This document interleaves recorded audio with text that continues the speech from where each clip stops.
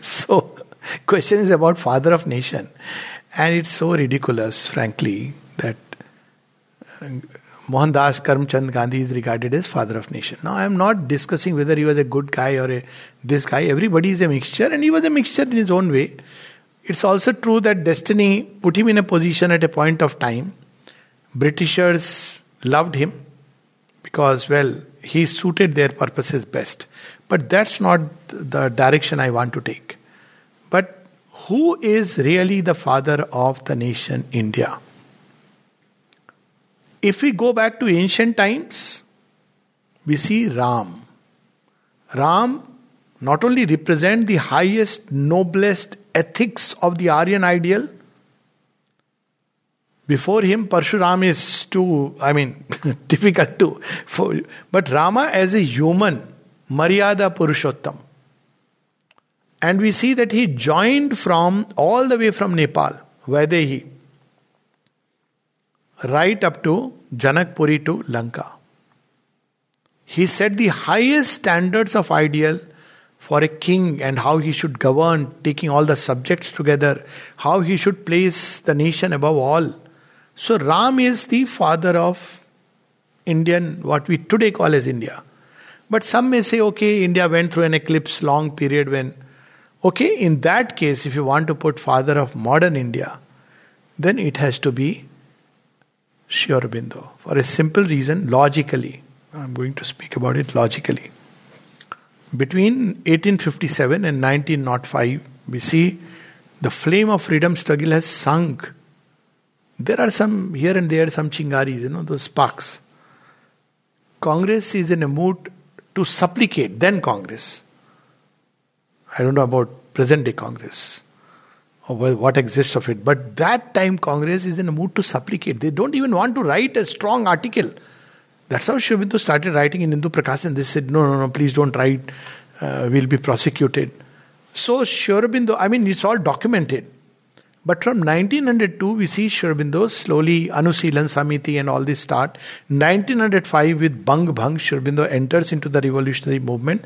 What does he do? He awakens the soul of the nation through Bande Matram, through Drugastrot, through his articles. Not only does he awaken the soul of the nation, he gives the road map. What is the road map? It is there in his writings, Bande Matram. Passive resistance, boycott, all the things which later on were used by Gandhiji and others were basically all there. Swadeshi, Swaraj, Swadeshi, boycott and passive resistance. These are his doctrines. And he wrote so elaborately about all this. So he laid the roadmap for India's freedom. Then he also laid the roadmap for the future of India. That means what are the lines along which India should walk, and it's a long subject, including village life, city life.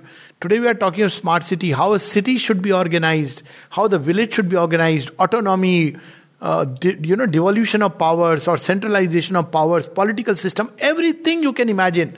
Industry, commerce, agriculture, military, and above all the spirituality of India. There is nothing which he has left untouched. Who does all this? Only a father does all this. Do we conceive that if we walk on the lines of Gandhiji today, because we should follow the footsteps of the father. That's what somebody did when China attacked. They are friends. It is God's grace that they withdrew for various reasons. Imagine today with all this scenario, with Turkey, with China and Pakistan, and follow Gandhiji's ideas. You please come, take away our cows, marry our women, like Noah Khali, slaughter us. Doesn't matter. Is this what a father does? Yes, all are a father's children. The Muslim and the Hindus and the Christians, everybody. So he must take equal care of all. He can't play a partisan. This is what Gandhi did, where Sri Aurobindo took everybody together. If you read through his writings, he even speaks of Muhammad as a yogi shrestha. He doesn't decry anyone. he also says the challenges of the Mohammedanism. He takes everybody together like a real father and asks each of us to worship the mother. He says that, well, you may have different religion, but can you deny that you are child of the same soil, of the same mother? So who has done all this but Sri Aurobindo? Who can really restructure our life even today? Charkha and goat milk? We seriously believe it? Honestly, one has to be foolish to believe it.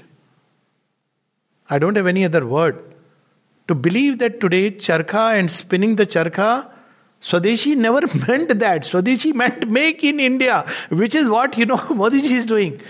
Because he meant unless you are self-sufficient, tomorrow you will be squeezed economically and commercially, which is what we see the nations are doing.